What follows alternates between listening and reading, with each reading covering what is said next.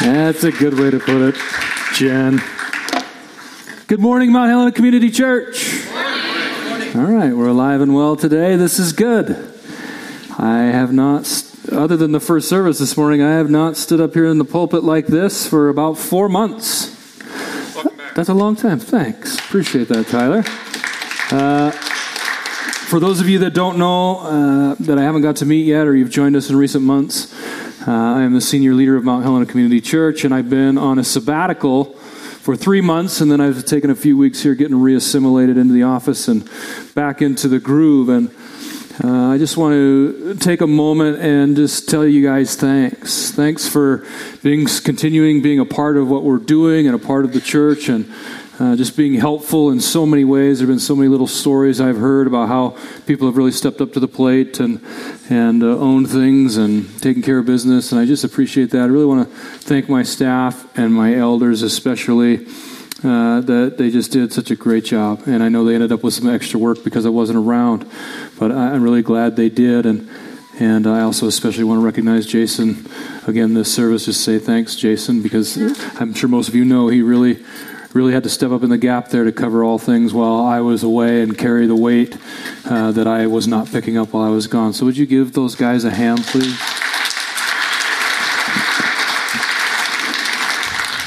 I am really glad to be back up here. I've been getting excited to preach again. I really do enjoy doing it.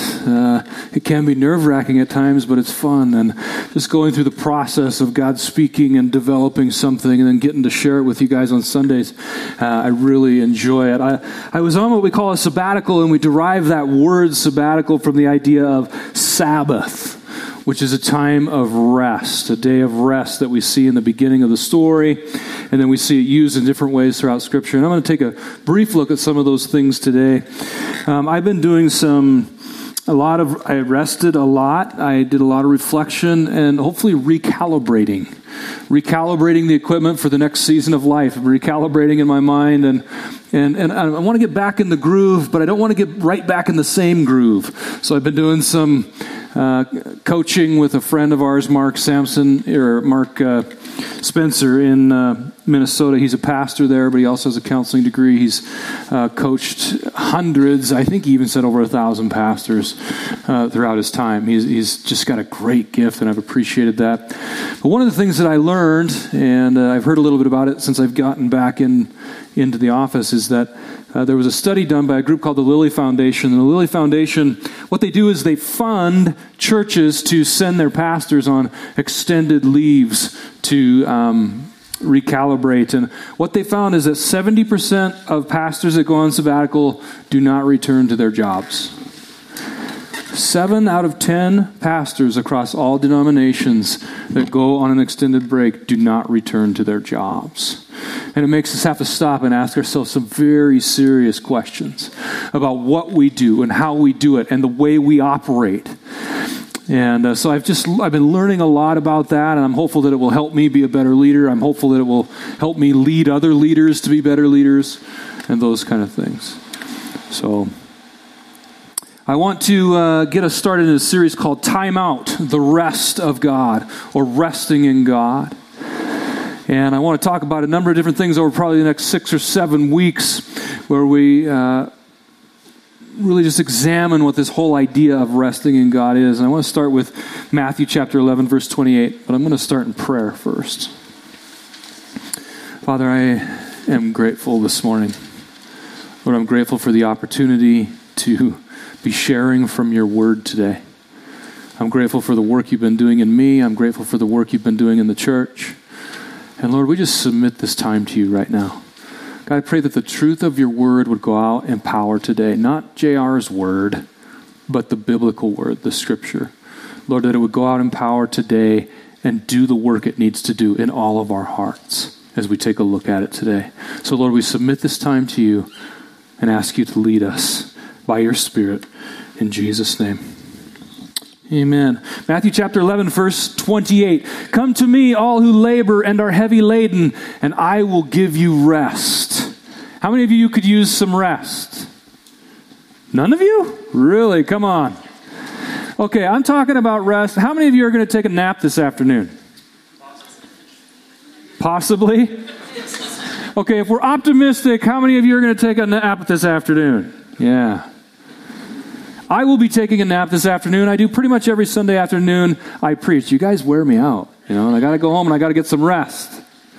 I'm not just talking about physical rest. How many of you could use some peaceful rest in your soul right now? In your emotions, in your mind, in the chaos that you've been trying to walk through? How many of you could use some real soul level rest? That's what I want to talk about today. Jesus promised us that he has rest for us. And it doesn't mean that he helps you take a nap, although I think that's part of it. He has something for your soul to rest in. Come to me, all who labor and are heavy laden. And so many of us are so heavy, often, with the weight and the worry of the world. We live in a very anxious world. Anxiety is very, very high. Do I need you to explain this to you right now? We all know about it. We're all feeling it. We're feeling the tension. We're feeling the chaos. We're feeling the arguing and just the anxiety level going up in so many different ways in the world. But God promises us rest. I was visiting with a friend of mine this last week, and she said, I don't feel rested. Am I doing something wrong? And see, the Word of God comes to us, and it's truth. And it's truth that gets sown into our hearts, but it doesn't always line up with our current reality. I don't feel real rested, but I know that Jesus has promised this for me. How do I get there? And God's about the journey. He doesn't just give us easy buttons to push and automatically solve all of our problems. But he gives us these promises that we can begin to aspire towards something that he wants to give. And rest is one of those things. But we have to stop and take a time out and consider, what is the truth? How do I get there? How do I navigate the chaos around me? Do you know anxiety is contagious? There's a lot of sowing of anxiety into one another's lives. If someone comes into your house, or you're going to have an interaction with somebody today, and they start to communicating to you, and what you begin to hear in the tone is anxiety, fear. Bad stuff's going to happen. We should all be afraid. We should all be scared. We should all get our hackles up and get really tense. And we get absorbed in that kind of communication. I feel fairly confident today that I could go out and make a video on YouTube this afternoon declaring fear-based things, and I would have thousands of followers by the end of the day. Why? Fear and anxiety specifically is contagious. And actually, I don't believe that emotions are wrong. I think humanism has taught us to begin to believe that somehow I can think my way out of my emotions. That somehow if I think hard enough, faith will happen. If I think hard enough about it, my emotions will submit. But God is emotional. We are made in his image. God has emotions. It's not wrong that we have emotions. And when we feel anxiety, there's a spectrum, isn't there, of anxiety? When we want to soften the word anxiety into something more comfortable and healthy, we say, concerned. I'm concerned. Not anxious. I'm concerned. Well, I think that's a healthy thing. We do need to be concerned about things. That's the base form of anxiety. What about fear?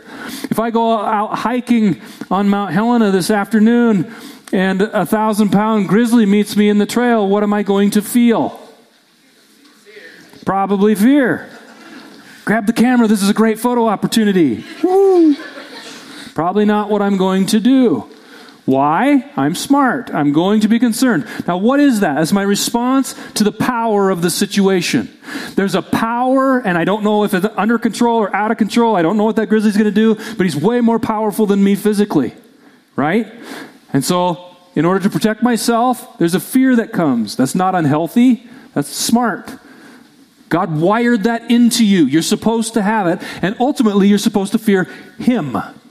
What does that mean? So do we need to be scared of God? Like we can't approach him? On one hand, in our sinfulness, we would literally die in the presence of God because he's so righteous and we're so not. But on the other hand, he has made a way through the blood of Jesus Christ that we can approach him, and we don't have to have that kind of fear of him, but we better have a fear that is a reverent respect for the awesome power of the maker of the universe and what he could do. The scripture instructs us over and over and over to fear God. We have emotions. We have things like anxiety. Some of us have like clinical levels of anxiety. We've got issues with ourselves. We've all got these things going on, and God wants to work with us on those things. I am not of the thinking that you need to just change your mind about what you feel and it's going to go away. The Scripture doesn't teach us that at all. God's Word is full of great instruction for our lives. How do we get to that rest? How do we get to that place where I can operate in a security and a peace in Jesus Christ? I mean, I'm preaching about anxiety and I'm tense doing it, right? That's the irony of all this. How do we get to that place of rest in the middle of these things? 1 Timothy chapter 4, verse 7, have nothing to do with irreverent, silly myths. Rather, train yourself for godliness. What are we to do? We're supposed to aspire towards godliness, to train ourselves in it. Not getting caught up in these other things. Watch your life and your doctrine closely. Persevere in them, because if you do, you will save both yourself and your hearers. Paul is writing a letter to his spiritual son, Timothy, and he's giving him instruction on how to be a leader in the church, how to teach others in the church, how the church should be operating, and how he should operate as a leader. And he's warning him about these things. There's these silly things that come along, irreverent things that are chaotic. Paul talks a lot about wolves coming in and causing division and devouring within the flock. And he gives us really good instruction about how to handle things. And he says, watch your life and your doctrine closely. If you do, you will be saved. And so when I'm talking about the idea of rest in the middle of the chaos and the anxiety of the world, you guys, the world has always had anxiety. It's always had chaos. It's always been dysfunctional. And it comes and it goes in different ways at different times. And as those waves come along, how do we navigate those? We get to the right thinking about who God is, a right understanding about who He is. We watch our doctrine closely. We want to persevere in our understanding and what we believe so that we can be preserved in those situations and not get swept away in the madness. I believe that the body of Christ should be the most calming, contented, peaceful, grounded people on the planet right now. That doesn't really, unfortunately, seem to be what I'm experiencing, watching what's going on. Because if we really believe what we say we believe, and if we really believe what the Scripture teaches, then we know how this ends. We know where it goes. God sees the beginning from the end. He's got all things ready. He knows exactly how it's going to unfold. He has a plan that He is going to fulfill throughout the ages. You won't stop Him. Sometimes that's kind of comforting to just say to yourself, I won't stop God. Satan won't stop God. Nothing will stop God.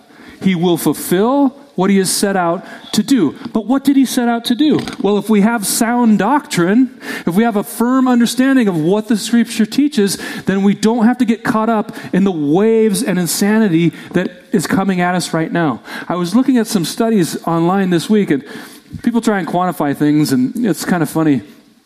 But there's a lot we could talk about there, but they say that right now, a human processes about 70-ish gigabytes of information a day. So you computer nerds will know what that means. Okay, remember when you had the floppy disks? Little 5.5-inch floppy disks? How many gigabytes were on those? 3 megabytes. Okay, whatever that, that's way less, okay? 70-some gigabytes of information your brain is processing. Why? Because you've got screens, you've got technology. You can drive 100 miles a day, no problem. Look at how much you're taking in within 100 miles. Whereas 100 years ago, that was a long ways. Think of how much things have changed. Look at the population since 1800. I can't remember. I'm going to be off probably a little bit on this, but I think around 1800, there was around 1 billion people in the world. 220 years later, there's how many billion? 9 or something? 7 billion people on the planet? If you could go back to Adam and Eve and draw a timeline, a graph of the population as time goes on, it would look like this, and then it would go whoop, just like that, straight up in terms of time. Think of what that's doing to the human mind. All of that information and all of that stuff coming at you. But if we believe that the Word of God is alive and active today, if we believe it is sufficient for us for a life of godliness, then no matter what the times are, it is sufficient for us to navigate the chaos, the anxiety, the difficulty, to take a time out and go, okay, I'm feeling all these things are bombarding me, all these thoughts are going through my head, but I got to take a time out and go, what is the truth? What is godly thinking? Am I training myself for godliness in these strange things and times?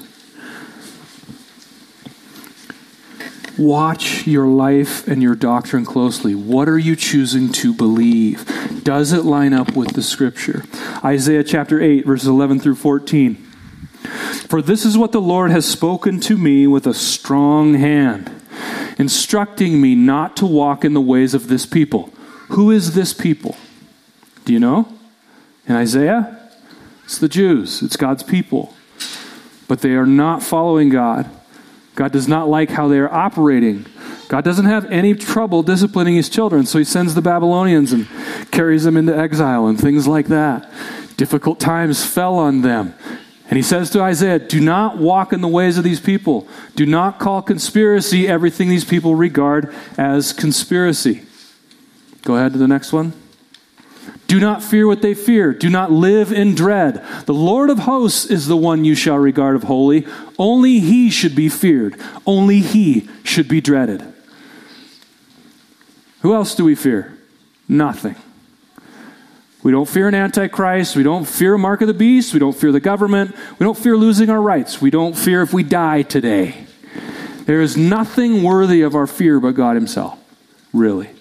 The end of all things. And boy, that's heavy, isn't it? That's intense. God, and this is God speaking to Isaiah. And he will be a sanctuary.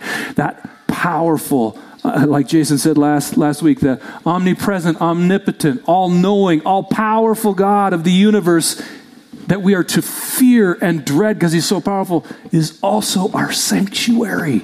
He's our rest. See, rest and the idea of Sabbath goes way beyond just the Sabbath that we see in the Ten Commandments. When we read about rest in the Scripture, we begin to realize that as the story of the Bible progresses, really what it's leading to ultimately is a final day of rest. A day when we will rest with him in eternity. That we can rest from having to earn our salvation today. Hebrews chapter 4. Lots of teaching about that. There's a rest of God. It's more than just a day. It's if I put it this way, and Mark Buchanan in his book, The Rest of God, which is a lot of the inspiration for what I'll be talking about over the next few weeks. He calls it, it's not just about having a Sabbath day or a Sabbath hour, it's about having a Sabbath attitude. That we rest in God no matter what day it is. That we can be secure in who he is and what he's given us. That we have nothing to fear or to toil over.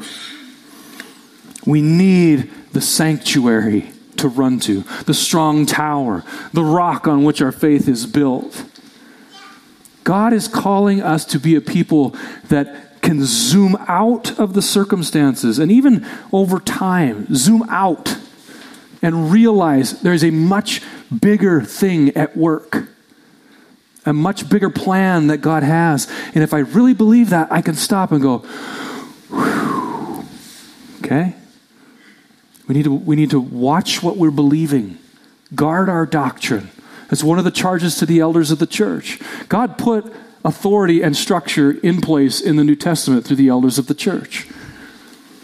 Can we trust his word to guide us in that? And what is one of the things he challenges them with? Guard the doctrine.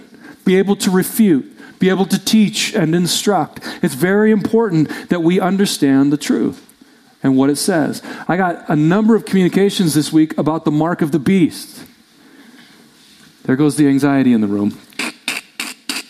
Ratchet it up. When I was a kid, okay, first it was the Social Security numbers.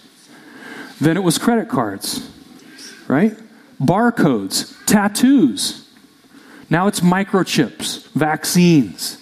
Fool me once, shame on you. Fool me 10 times, shame on me. What does the Bible say, though? Not what I learned as a kid from somebody, or I learned from some internet prophet who really isn't submitted to the body of Christ and isn't teaching according to sound doctrine of the Scripture. Am I believing that? Am I buying into the anxiety? What does the Scripture teach us about these things? I'm dancing on the edge of a knife here because people are tense. They're downright ticked off. But let me ask you some very simple questions. What do you believe about salvation? What do you believe about God being sovereign? What do you believe about it would deceive the elect if that were possible? We've got to go back to the Word of God and establish sound doctrine before we go running off on some trail on something someone said on the internet.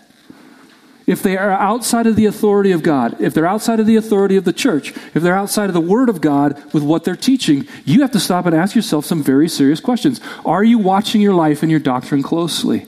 Are you resting in God, or are you getting on the anxious wave? Whatever it is. Because there's plenty of them right now. Simple things like, when we're talking about something kind of that stretches us, like, Jason talked about 666 last week, and we talk about the mark of the beast. It's like all these things come into our head that maybe we heard once upon a time, or somebody told us, or we read a book or something like that. But we got to go back to the Word of God and say, what does it teach? Did you know that the Bible talks about being marked a lot? There's stories in the Old Testament where God had them marked before the angel came and slayed a bunch of them. Book of Revelation, 3 other places, I think it talks about Christians being marked on their forehead and on their hand. Do you realize that John is caught in the Spirit and he's seeing from a spiritual perspective on these things? We got to stop and go, what is right doctrine here? What does the Word of God teach us? Should I be fueling anxiety and causing people to worry, or should I be leading people to the rest of God? The security, the confidence, the faith. We shouldn't be afraid of anything. We don't do that right. We screw that up sometimes because we're going to go, wait, what if I lose my rights? What if I accidentally lose my salvation by accidentally ending up with a microchip that somehow inadvertently swears my allegiance to Satan? That contradicts everything about soteriology that is in the Bible. It doesn't make sense. We got to stop, take a time out. Don't ride the anxious wave. Go to the Word of God. What does it say? What did He teach us? It's sufficient to lead us. We got to be really careful. We are witnesses of God on the earth. Are we representing Him well? We don't need to be afraid. I think it's funny. It's like, no, God prophesied and ordained that the end times would happen. Why do we act as if we're going to stop it? We want it to happen. John at the end of Revelation, come quickly, Lord. Bring it on. Let's go. I'm ready to go home. In time, when it's time. He knows He's in charge. We don't need to live in fear. We can rest in Him. Why? Because He's given us all we need for life and godliness.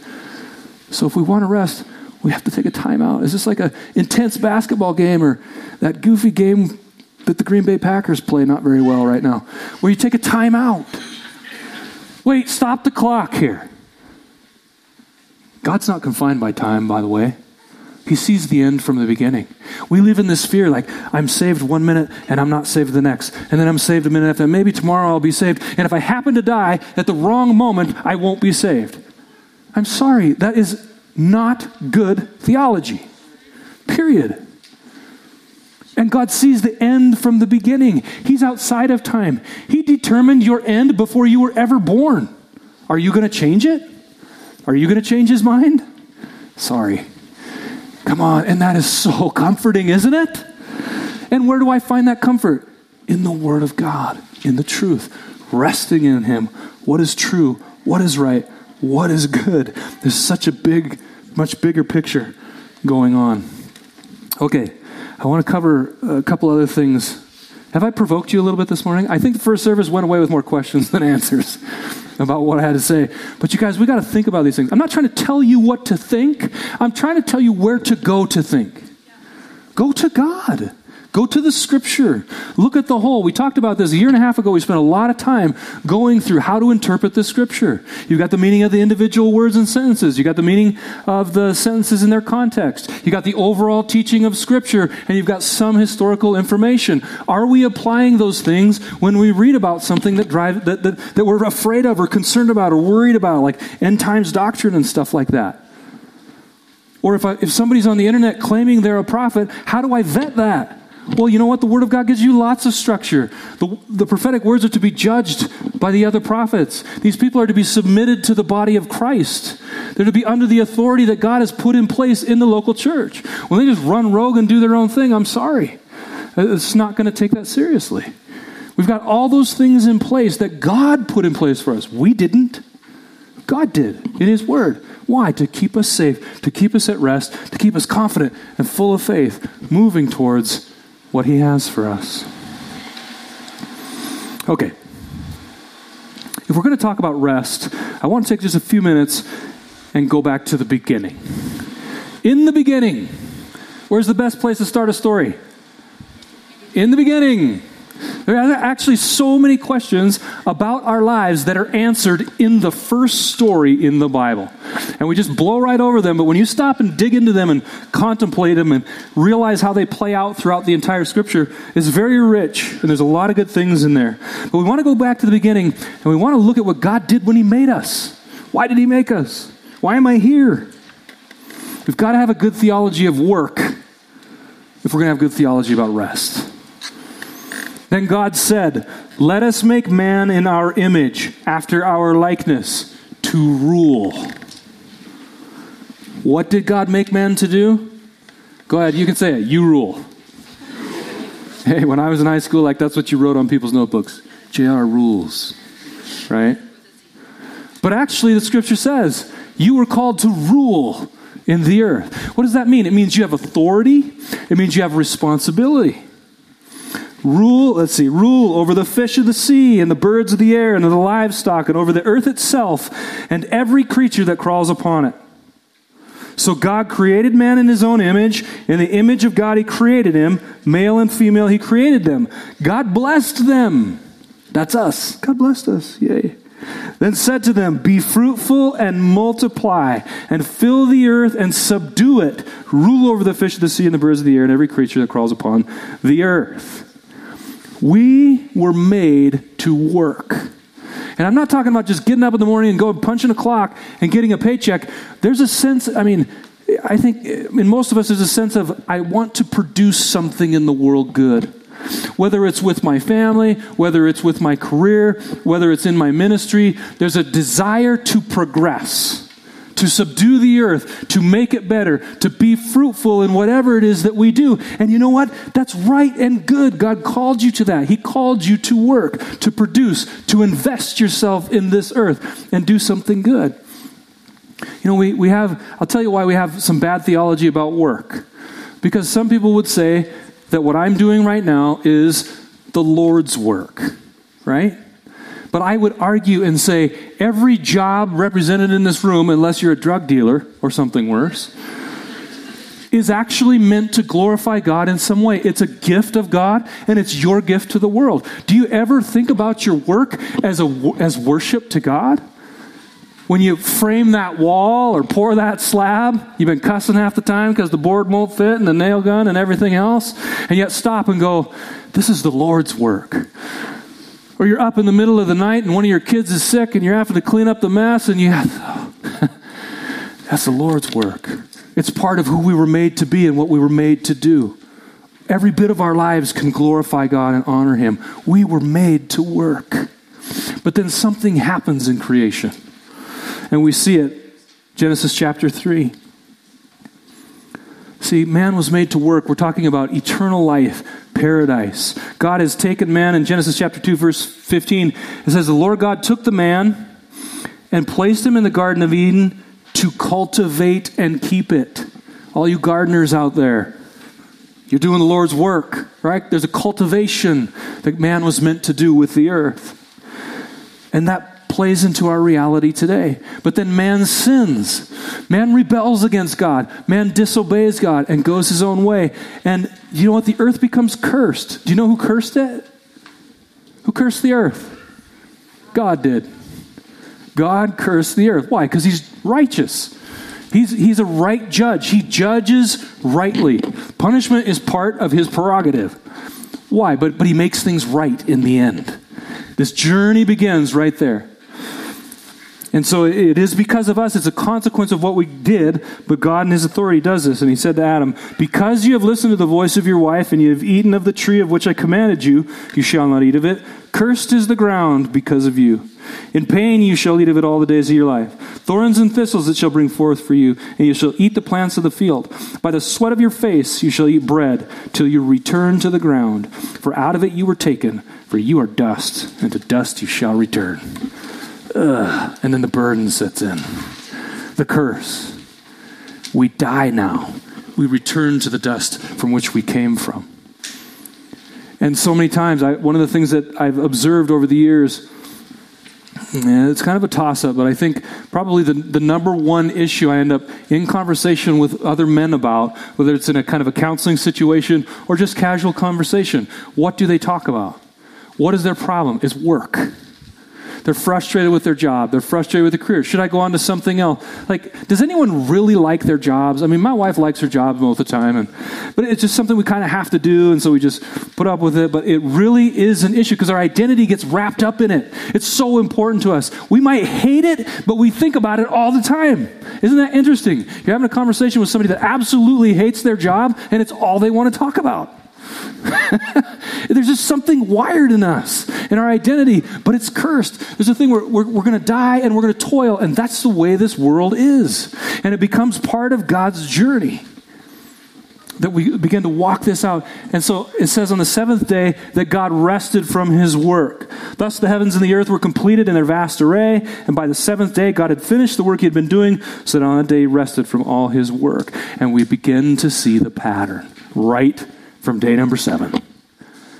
God rested. God didn't need to rest. The Bible says he neither sleeps nor slumbers. He doesn't get tired. But he did it as an example to you and I. And then when he brings the Israelites out of Egypt and he starts to give them his law, he establishes a holy day of rest called the Sabbath. And you can do this and you can't do that, and you can do this and you can't do that. Lots of rules surrounding the Sabbath. And then Jesus comes along. And he breaks the Sabbath in their minds by healing people on the Sabbath. That's work. You're not supposed to do that. Jesus is like, oh, your thinking is messed up. And he rebukes them. And he says, man wasn't made for the Sabbath, but the Sabbath was made for man. Man needs rest. But then we understand in Hebrews chapter 4 that actually the salvation of Jesus Christ is our ultimate rest. We don't have to earn our salvation with God. We don't have to earn our standing with him. You can't work hard enough. You cannot do it. And we can rest from that labor of works in Christ. He provides that Sabbath rest for us. Did I already tell you about the dream I had?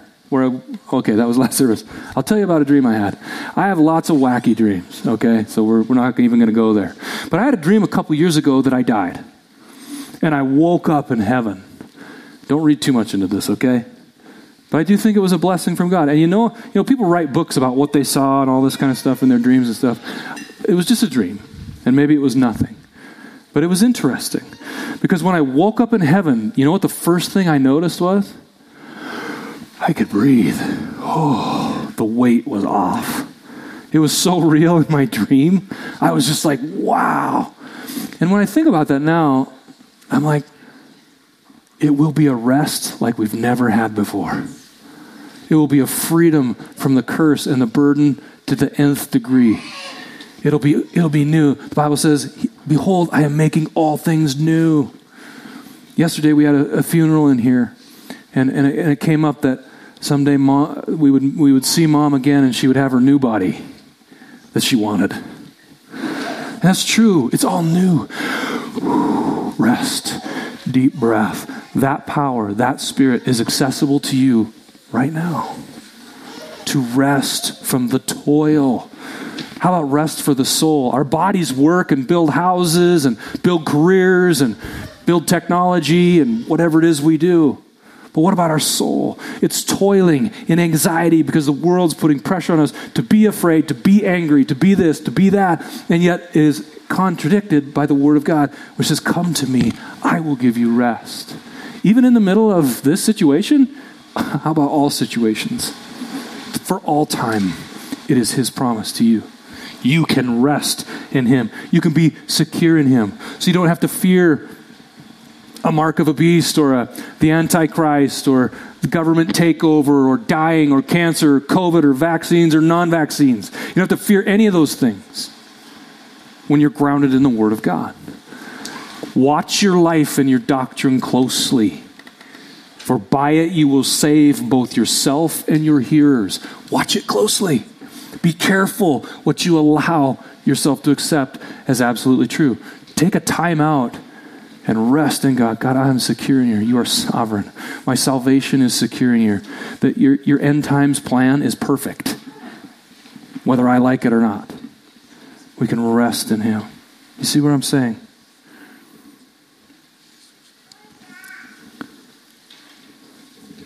I would encourage us today, in light of all these things, to stop and think anew, think fresh. You know, the Bible is full of scripture about renewing us. Have you ever changed your mind about anything? Some of you maybe not, but have you ever had to change your mind about something? Oh, it's painful.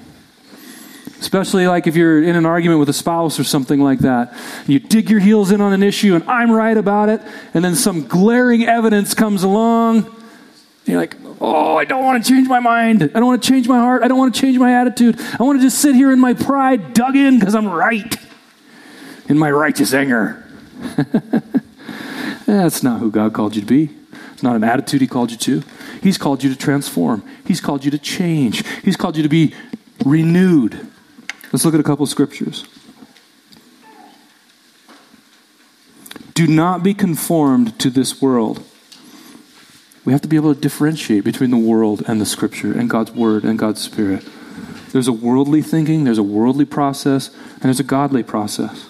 Do not be conformed to this world, but be transformed by the renewal, refreshing of your mind. That by testing, you need to test it. Discern what the will of God is, in good, acceptable, and perfect. In truth, the truth is in Jesus. To put off your old self, this is Ephesians chapter 4. Put it off. Change your mind about it, which belongs to your former manner of life and is corrupt through deceitful desires, and to be renewed in the spirit of your minds, and to put on the new self, created after the likeness of God and true righteousness and holiness. I read a definition that Mark Buchanan has in his book, and it says, repentance is the ruthless dismantling of old ways of seeing and thinking. I'll say that again. Repentance, which we know basically means to change your mind. But he puts emphasis in it. He says, repentance is the ruthless dismantling of old ways of seeing and thinking, and then a diligent and vigilant building of new ones. God has called us to repent from things, to change our mind, to dismantle modes of operation, to dismantle thinking, and turn to Him, turn to His Word, embrace His Spirit, embrace His change, give ourselves the grace to change, humble ourselves enough to change.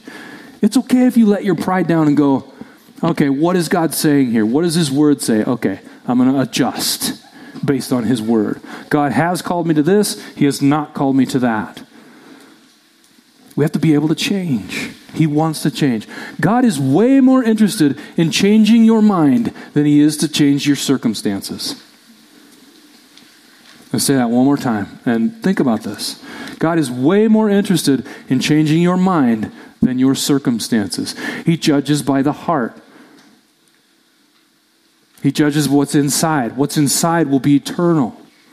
The temporal situations which you find yourself in any place on the earth at any given time are only temporal. He's concerned with the inner man. That's where the transformation takes place. That's what He's concerned about. So here's my exercise for you today, and I think we'll have one of these every week. Stop. Just stop. Take a time out. If you find yourself getting ramped up, agitated, anxious, angry, fearful, all these things, time out. Stop the clock and take every thought captive. Okay, the scripture teaches us very clearly, 2 Corinthians. Take every thought captive to obey Christ. Would you put that scripture up there, Nick, please?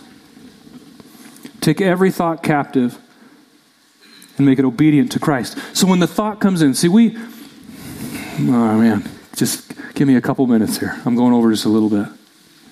Okay? We talk about this thing like the mark of the beast, and Jason was talking about numerology and stuff like that. Listen, the most dangerous God we are at risk of worshiping other than God is ourselves. We are our own God.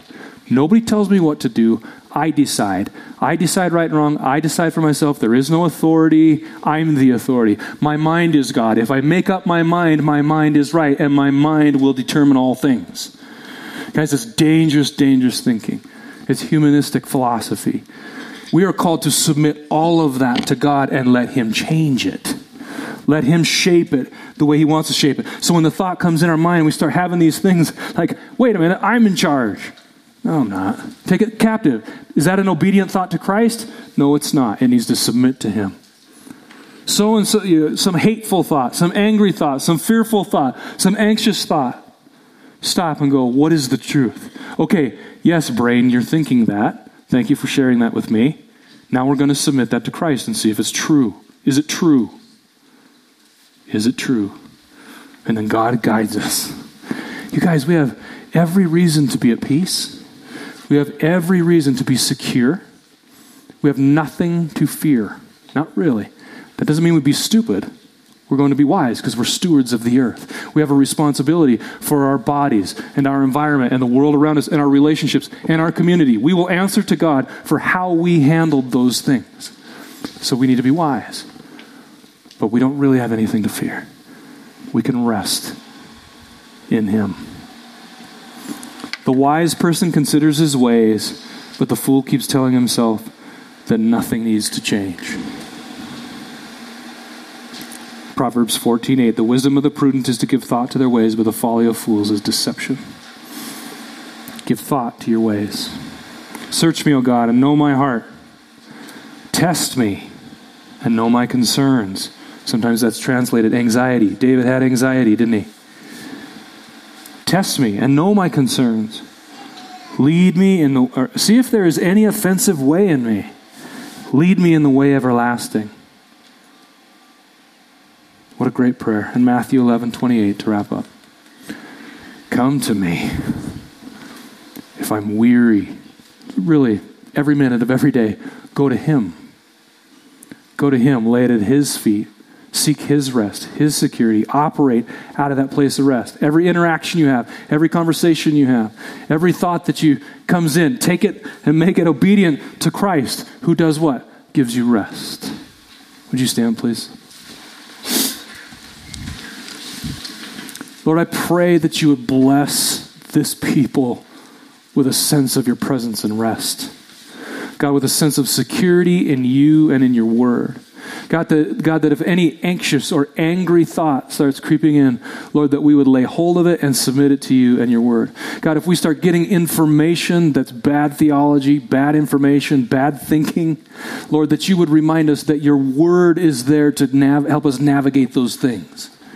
So I pray that you put a hunger in each one for your word, so that when those difficult times come along, they go to you. They pray to you. They seek your face. They examine what you've had to say. God, lead us in the way everlasting, in that life-giving spirit that you give to each one of us. In Jesus' name, amen.